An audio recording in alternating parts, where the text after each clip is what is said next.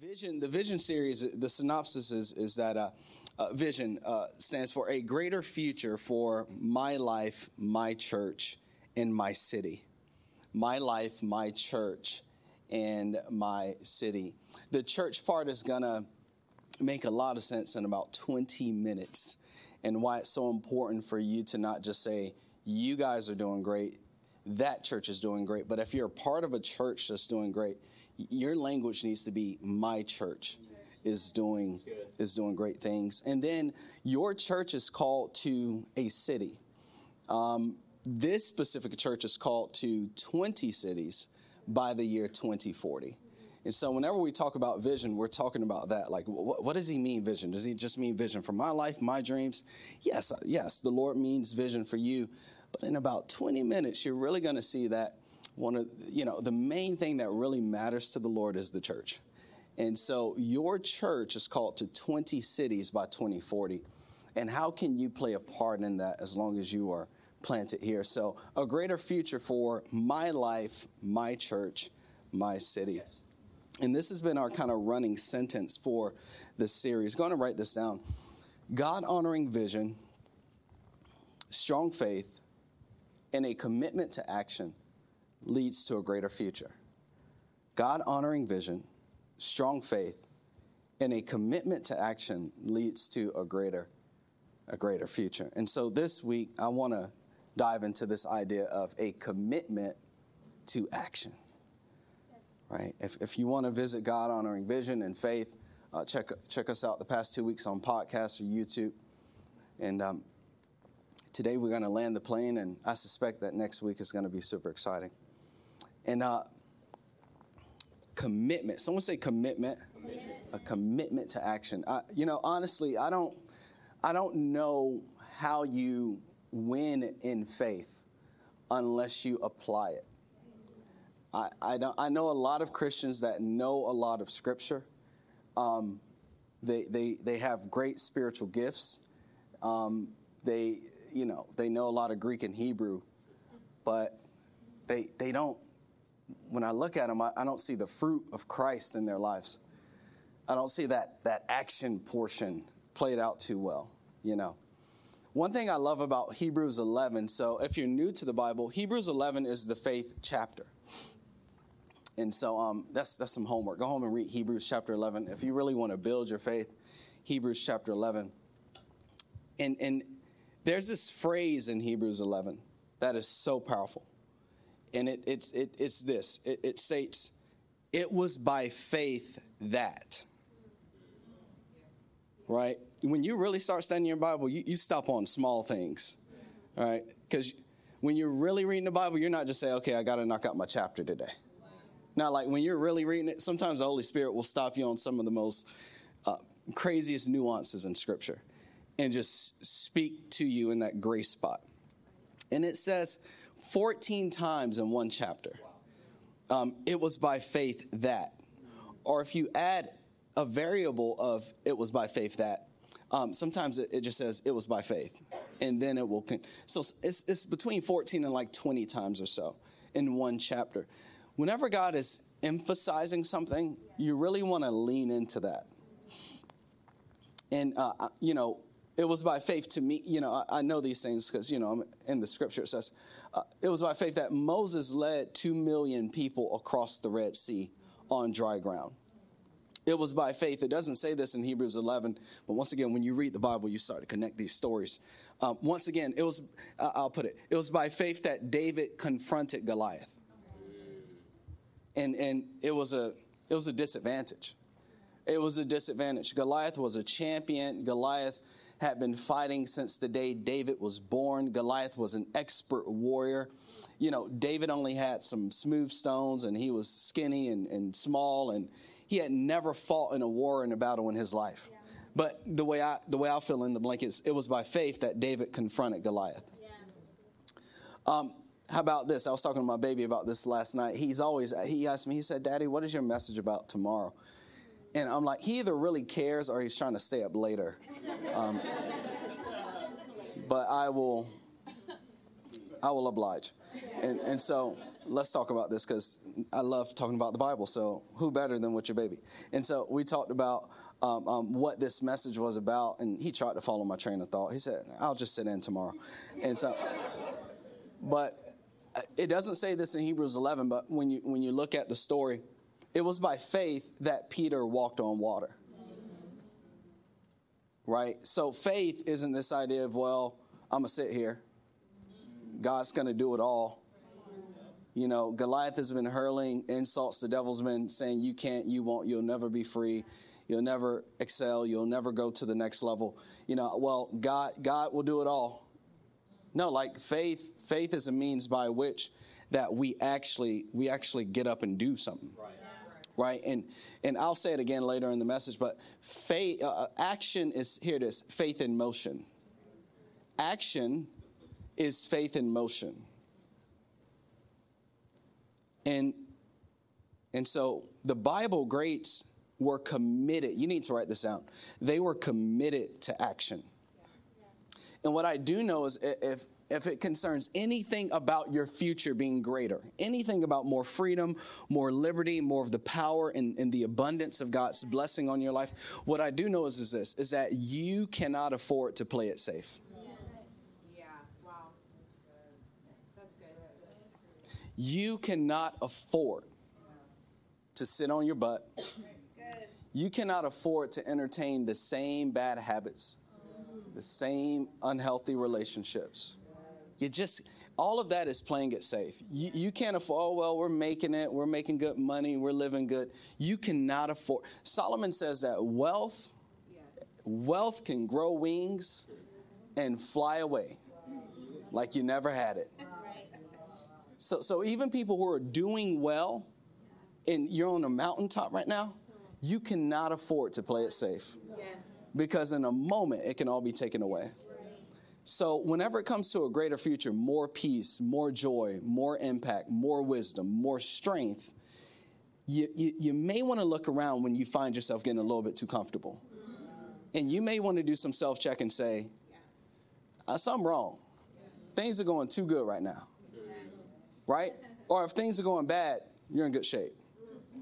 Because the perfect opportunity to apply your faith. Perfect opportunity to get up and do something with your faith. And so I just want to talk about 3 ways to avoid playing it safe. That's good. 3 ways to avoid playing it safe as we prepare for next Sunday. Number 1 is vision. Or you can put dream. You got to dream. What is a vision? What is a dream? Let's pull out of the super deep spiritual and let's just give it some language. Go ahead and write this down. It won't come up on the screen. A vision or a dream is an aspiration. I love this. That the Lord places on your heart. It's an aspiration that the Lord places on your heart. You got to dream. You got to dream. I was just on a Zoom call Thursday with one of my pastors, and he said, guys, dream big. He said right now America needs pastors who are dreaming big. Don't go small. The church can't afford for you to go small, right? And don't be afraid to lead them into bigger places. Don't be afraid to challenge them to dream for their lives, right? You got to dream. What does that mean? Dream. You have to dream big about your health. You got to dream big and have vision for your relationships. You got to have vision for your finances. You got to see those things grow. You got to have vision and dreams for the impact and the legacy that you want to live when the Lord calls you home. Right? Someone say dream. You got to have vision. That's one of the greatest ways to avoid playing it safe is to sit down and assess your life and assess where you can be in a year or 2 or 5 or 10 if you really applied your faith, if you really committed your life to action. You got to dream. I was in my prayer time. I think it was between Monday or Tuesday or so. I was in prayer, and I was just, it was one of those silent moments where when you're in prayer, you got to learn how to listen for the Lord. You don't just speak and move.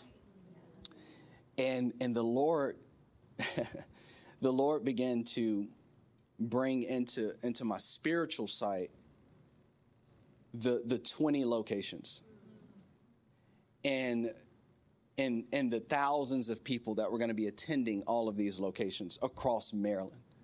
Because a lot of times the Lord will give you a vision and life hits, and you still believe in it, but you don't proactively like dream it. You don't seek it. You don't think about it. You're just like, well, one day when maybe. And that's dangerous for God to give you something so great and you mishandle something from heaven. And so I was in prayer, and I don't know, but it arrested me a little bit. It stopped me because I was going to do something else, but it stopped me. And what hit my heart was, I'm like, I doubted it. Wow. And so in my spirit, I doubted it. The Holy Spirit confronted me, and he said, why not you? Wow. And why not Highlight? And then he said this, no church has ever done this in the history of the state of Maryland, and I want to do it through you. And it's those impossibilities that by faith you latch on to. And then you make a determination in your heart, I can't play it safe. Right, Brandon, honestly, bro, like we could close the doors right now and I would be good for the rest of my life. My wife would be good. We could no more people come, just the members we have right now, we're good. Like, I'm good. Like, we can settle right here. Everything's good. This is everything I ever dreamed of. But that's not the Holy Spirit. Right. God is always like pulling us and tugging us to dream more and to dream bigger. And he said this. He said, why not? And I think that's what the Holy Spirit is asking you in this season. Why not? Why not your family? Why not your children? Why not your life? Why not? I know you've met some challenges and some setbacks, and it looks dark. But why can't God do that in your life? Why not? And when you're dreaming, it helps you avoid playing it safe, because when you're not dreaming, you're just maintaining. You're maintaining. You ever notice that there's no momentum? You're just going to work. You're just going home. You just can't wait till you get in your bed. There's no planning. There's no strategy. You're just maintaining. But a good old dream will help you. Jesus said this, Mark 9. He said, all things are possible for one who believes. I can't play it safe. When the Lord gives you a great vision or a big dream, don't play it safe. Don't stop praying for the thing you're believing for. You know, you've been praying for something for 3 years. It hasn't happened. You know what you're doing now? You're playing it safe because you're not praying, right? You've been hustling so hard for something for a decade and it still hasn't happened. You fold it. You know what you're doing? You're playing it safe. God is saying this morning, dream again. Dream again. As long as there's breath. Come on, can we celebrate this a little bit? Let's celebrate. You need to dream again. I just don't see it in the Bible. I don't hear this. I don't see how David becomes the greatest king without confronting Goliath. I don't. You got to dream. Number two, the second way to not play it safe is to make decisions. So vision, then decisions. Indecisiveness is a plague in our current society. It is the killer of destiny.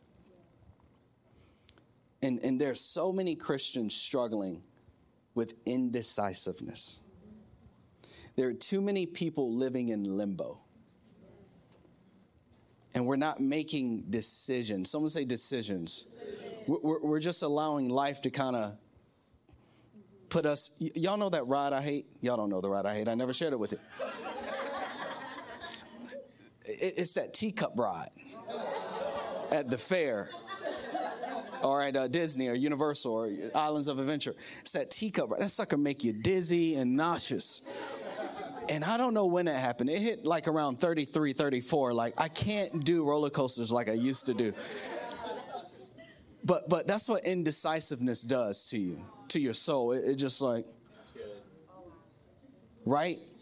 And so, like, I'll give you a sign. If you're struggling with like fog and depression and a lack of clarity, it's because you've been indecisive. You're not sad. You're indecisive. You're not ineffective. You're indecisive. And you've allowed the teacup to just keep you in a spiritual nauseated state. And you've accepted that as normal. Like you won't decide on school. You won't decide on any of these things. And you're playing it safe, although you don't like where you are. So one of the ways to avoid playing it safe is to be a someone say decisive. Decisive person, right? I remember I'm dating a single mother. So here's the Holy Spirit. All right, that's enough. It's enough all this chilling, Netflix and chill. It's enough all this spending the night. You're sinning. You ain't doing right. You ain't doing right. He was heavy on me. Yeah. He said, are you going to marry her or not? Wow. That's what the Lord will do. When he's trying to move your life forward, he'll call you to make some decisions. And what we typically do is we don't answer the call. We're beep. I'm going to keep doing what I do. I'm going to keep, beep. And that's the Lord. And so I had to make a decision. I'm going to propose, right? Jaziel, he's not yours biologically. What's your decision? Either you're going to father him or you're not, right? A lot of men like to stay in limbo because they only want to sleep with the woman. Decision, bad decision, unhealthy decision, a decision that they're going to pay for later in life. So I need to make a decision about this child who is not biologically mine. Once I make the decision, the Lord will release the grace. I had to make a decision when the Lord said, you're going to move to Maryland and start a church. I'm sitting on a couch in Florida. I'm sitting on a couch in Florida. Do I? Oh, that's wonderful. That gives me good vibes, good feels. Vibes wasn't even a term back then, but I was prophetically. That gives me good vibes. Speaking in the 2020s. But I had to make a decision, right? So decisions will help you to stop playing it safe. Here's a few key life decisions, okay? Number one, some of you may need to make a decision about, number one, the Lord. The Lord. I feel like there are some believers, you're backsliding into sin. There are some unbelievers. You're here for a reason. You're searching for something. You need to make some decisions about the Lord.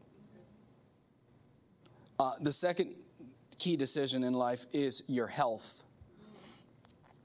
Some decisions about your health, your habits. These are key life decisions. Number three, your relationships. Your relationships.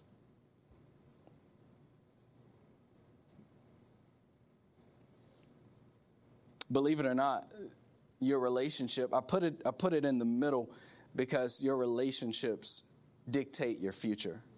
You've heard it before. You're the average of the 5 people you hang around. How they speak, what they think about all the time. You will be where they are. So you need to make some decisions. I would encourage you, don't carry some of the same relationships into the new year and expect different results. You need to make some. Number 4, your finances. Key life decision. What are you going to do? What are you going to do about that debt? What are you going to do about your credit? What are you going to do about tithing, putting God first in your finance? These are key life decisions. The reason I'm telling you this is because if you get these decisions right, you'll begin to turn the dial of life in your favor. You'll see the favor of God begin to rest on your life if you make key decisions. And then here it is, the church. Oh, here we go. Key life decision. Let's take the last 10 minutes and unpack this. This is key. Don't play it. Here it is. Don't play it safe with your church. When you found a church where you're growing and you're being fed and your life has been changed, don't play it safe, right? Get your hands dirty. Get in the game, right? Don't play it safe. Jesus said this, Matthew 16:18.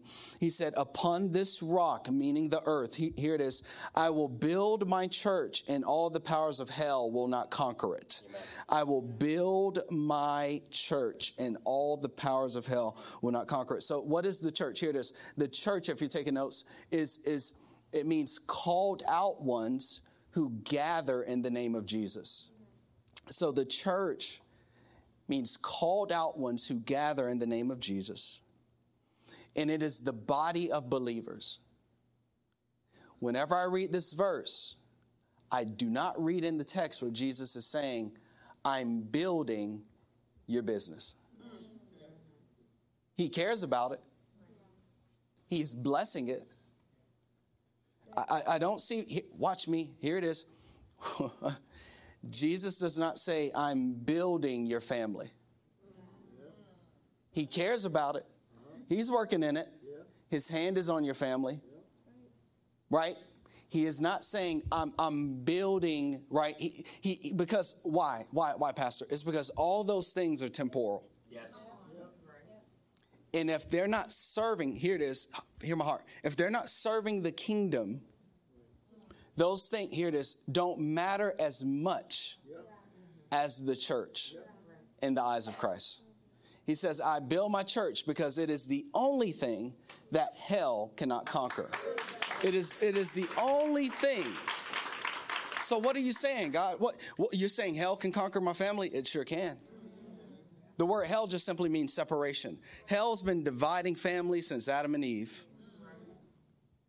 Hell can take a company down. Hell can take a marriage down. Hell can take anything down but the church. So I need to make some key to, am I planted and am I a part of and am I rooted in a healthy church? Because if I am, there's the protection of Christ over my life. He can separate the devil can separate anything else but the church. And then he says this here. This is so good. Jesus says this, seek the kingdom of God above all else.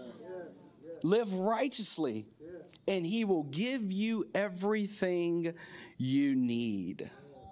So he's saying that all things matter. But what matters the most, someone say the most, is the kingdom of God. And then he said this, if you would seek it first, everything you're praying for and everything you need, here it is, watch this, and you don't even know this, everything you want starts with putting the kingdom, the church, in the center of your life. What we do is we say this, the church is getting in my way. Oh, it breaks my heart because I'm like, Jesus, do they not read what you said? No pastor came up with this. I didn't come up with this. I don't love Highlight more than Jesus. I don't love the other churches in the city more than Jesus, right? The Lord said, if you would seek it first, if you would make it the center. We were talking about this at Men Development, right, Chuck? It's like a lot of people say, well, if I have to go to church, or if I have to do the church. And when Christ created the church, he meant for it to be the church, the center of your life. And from that place, everything else thrive, right? So there has to be a way that you prioritize. Someone say prioritize. And you decide that the most important thing I can build in the world is the kingdom of God upon this rock. Right? Sometimes when we're having problems in our marriage, we tend to forget God didn't put us together for each other. He didn't. Kyra's going to be my sister in heaven. We hold on to our spouses like we're God. Like we died for them. Like they died for us. We hold on to our children as if, especially them big-headed boys, we hold on to them as if they're not going to get married one day and leave the house. Them girls, they gone. You get what I'm saying? So Jesus is saying, like, you got to stop idolizing these things that don't matter. That's actually, come on now, that's actually taking away. And honestly, I don't have a dog in the fight. I'm just a servant. Honestly, this stuff gives me knots in my stomachs to talk about because I know human depravity. It's like, well, you would say that. You're a pastor. Yeah. No, I felt this way about the church before I even knew I would become a pastor. Why? Because I read it. And it's because it's what Jesus wants. You don't have to be a pastor to want what the Lord wants. Can we put our hands together? You just be a believer. And you... Wow. Number 3, the third way, and then we're going to land, is action. Vision, decision, and action. These are the 3 ways to avoid playing it safe. Remember this. Go ahead and write this down. It won't come up. Action is faith in motion. And there's a need for us to prove our belief in God through our actions. There's a need. Times have passed where people can say, I believe in the Lord, but you don't show any evidence, any tangible evidence that you really believe in the Lord. And I'm not talking about sitting in a seat on a Sunday. I'm talking about showing that you believe in the Lord. I love this story in John chapter 12. John chapter 12.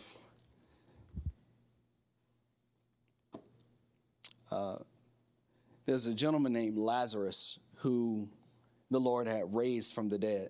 And Lazarus had two sisters, Mary and Martha. It is assumed that Lazarus was a pretty wealthy individual. He was also one of Christ's best friends. So when Lazarus got sick, the Bible says that they told Christ, and the Lord waited. They said he is deathly ill, so Jesus waited. And then the Bible says he died. And it had been 3 days, then it had been 4 days. Jesus finally went to see the body because there was a belief in this time and in this area that the spirit still hovered over the person's body 3 days after death. So Christ waited to pretty much invalidate that, or he waited to day 4 because he didn't want to do any hocus pocus stuff, and then New Age gets the glory and God doesn't. And so he said, I'm going to wait 4 days because I'm God. And so he showed up, and everyone in town is crying and they're weeping. The Bible says the shortest verse in your scriptures, Jesus wept. He cried because he had compassion for the people and he loved Lazarus. And then so he raises Lazarus from the dead. And in celebration of all that Christ did, Mary and Martha host a dinner. And it's a little bit before Jesus goes to the cross and he's crucified for our sins. But it says this here. John chapter 12 says this. 6 days before the Passover celebration began, Jesus arrived in Bethany, the home of Lazarus, the man he had raised from the dead. A dinner was prepared in Jesus' honor. Martha served, and Lazarus was among those who ate with him. Then Mary took a 12-ounce jar of expensive perfume made from essence of nard, and she anointed Jesus' feet with it, wiping his feet with her hair. The house was filled with the fragrance. But Judas Iscariot, the disciple who would soon betray him, said, that perfume was worth a year's wages. It should have been sold and the money given to the poor. Not that he cared for the poor. He was a thief. And since he was in charge of the disciples' money, he often stole some for himself. Jesus replied in conclusion, leave her alone. She did this in preparation for my burial. You will always have the poor among you, but you will not always have me. I think Jesus was speaking into the future of those Christians who would rather give to the poor instead of the church. He was saying, look, you can feed them a meal for the holidays and for Christmas and for Thanksgiving. And if they don't accept me, you're going to be feeding them again next year. Wow. He was bringing them back to the priority. I love it when Peter, if you ever read the book of Acts, Peter is going to the temple to pray. There's a guy there who's asking for money. And Peter says, silver and gold I have not, but what I do have, I'll give it to you. And he said, in the name of Jesus, stand up and walk. So I get it. This is the generous season, right? Giving Tuesday. It's December. It's like, I'll give 3% to my church, and I'm going to give 1% to the Red Cross, and I'm going to give 2% to the missions. No, 10% belongs to God. Yes. However, someone say however. We don't see 10% here. Judas is accurate in his assessment. Judas just said that it was a year's wage. And so I backed up a little bit, and I'm like, well, how much do I make? And it's like, I don't know about that, Lord. I don't know if I got the heart of Mary next week or the heart of Judas next week. You know what I mean? I'm going to be praying. But I mean, just think about that. Because he said, she's prepared me for my burial. This is essential, because here it is. Christ was sinless. This is vital. Here it is. No death of Christ, no forgiveness of sin, no heaven. No death, no forgiveness, no heaven. And so in her eyes, a year's wages was not even enough. But here it is. This is key as we prepare for next week. But it was all she had to give. A year's wages. And then this is good too, because in the Old Testament, once a year, you were to purchase the best sacrifice. Someone say sacrifice. The best sacrifice. Bring it to the priest for the atonement and the forgiveness of your sins. That sacrifice was expensive. And you brought your best sacrifice to the designated place of worship where God has called you to worship. Right? So you see some foreshadowing of the Old Testament, fulfillment of Moses' law, all within this verse. As a matter of fact, part of the reason why this was such an expensive offering was because Lazarus was at the table. So there was a past pain that the Lord had healed, that she was also saying, I believe you for my future salvation, but here it is, next week, I'm also thanking you for all the miracles you did this year.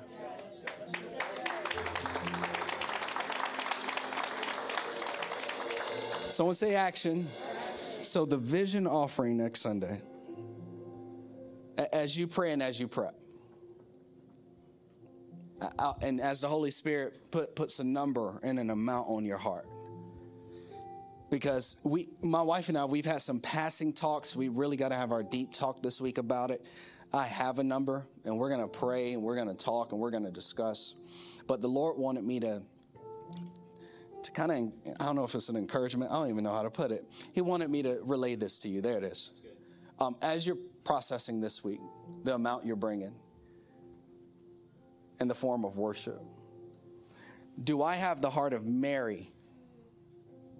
Or do I have the heart of Judas? Right? Because Mary was pushing the gospel out into the world.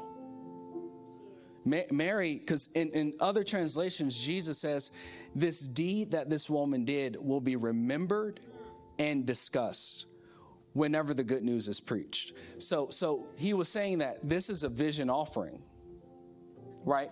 This is the gospel getting out into the world. My death, and upon people knowing that I died for them, that's going to change. Hey, riddle me this. What if Christ never died for you?